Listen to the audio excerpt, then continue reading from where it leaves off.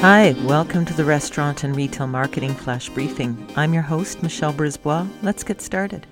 Businesses are always wise to look at trends in populations, demographics, what's going on in the world, because that changes how we look at the companies we do business with, what products we need in our lives. And here's a headline from Business Insider, 33-year low in female labor participation. They're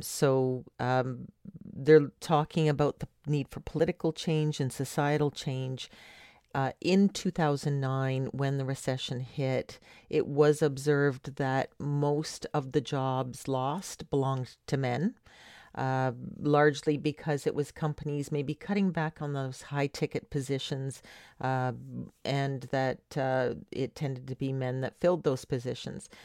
In this particular situation with the pandemic, there's a couple of things at play. It's been the customer-facing roles that have not come back, that have stayed away for the entire pandemic, tending to be filled in places like hospitality and retail by women, but also women choosing to exit by choice because they have family needs. So that includes homeschooling children, caring for elderly parents. Those emotional labor tends to fall on women still. But there's real economic fallout from this. And so it goes on. So here are some stats. Women aren't just losing or leaving their jobs, they're exiting the labor force entirely.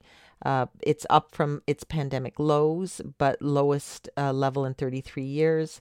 More than 2.3 million women have left the U.S. labor force since the pandemic began, versus nearly 1.8 million men exiting the workforce. And it just goes on to say that this could really have an impact on the gender wage gap. The longer women stay out, the more ground they lose.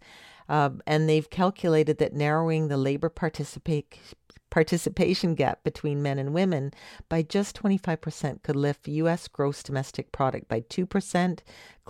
Fully closing the gap would boost GDP by 5%. And this is the International Monetary Fund that's saying this. So good reasons for overall society to make sure that as the economy bounces back, so does female participation in the labor force. How does this impact you? Well, the type of products you carry, keep an eye on this. If women go back into the labor force with a vengeance, they're going to need home meal solutions. They're going to need takeout food.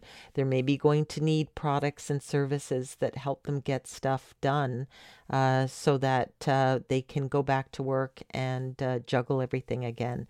So we will track this evolving story, but I will talk to you tomorrow. So come on, let's get out.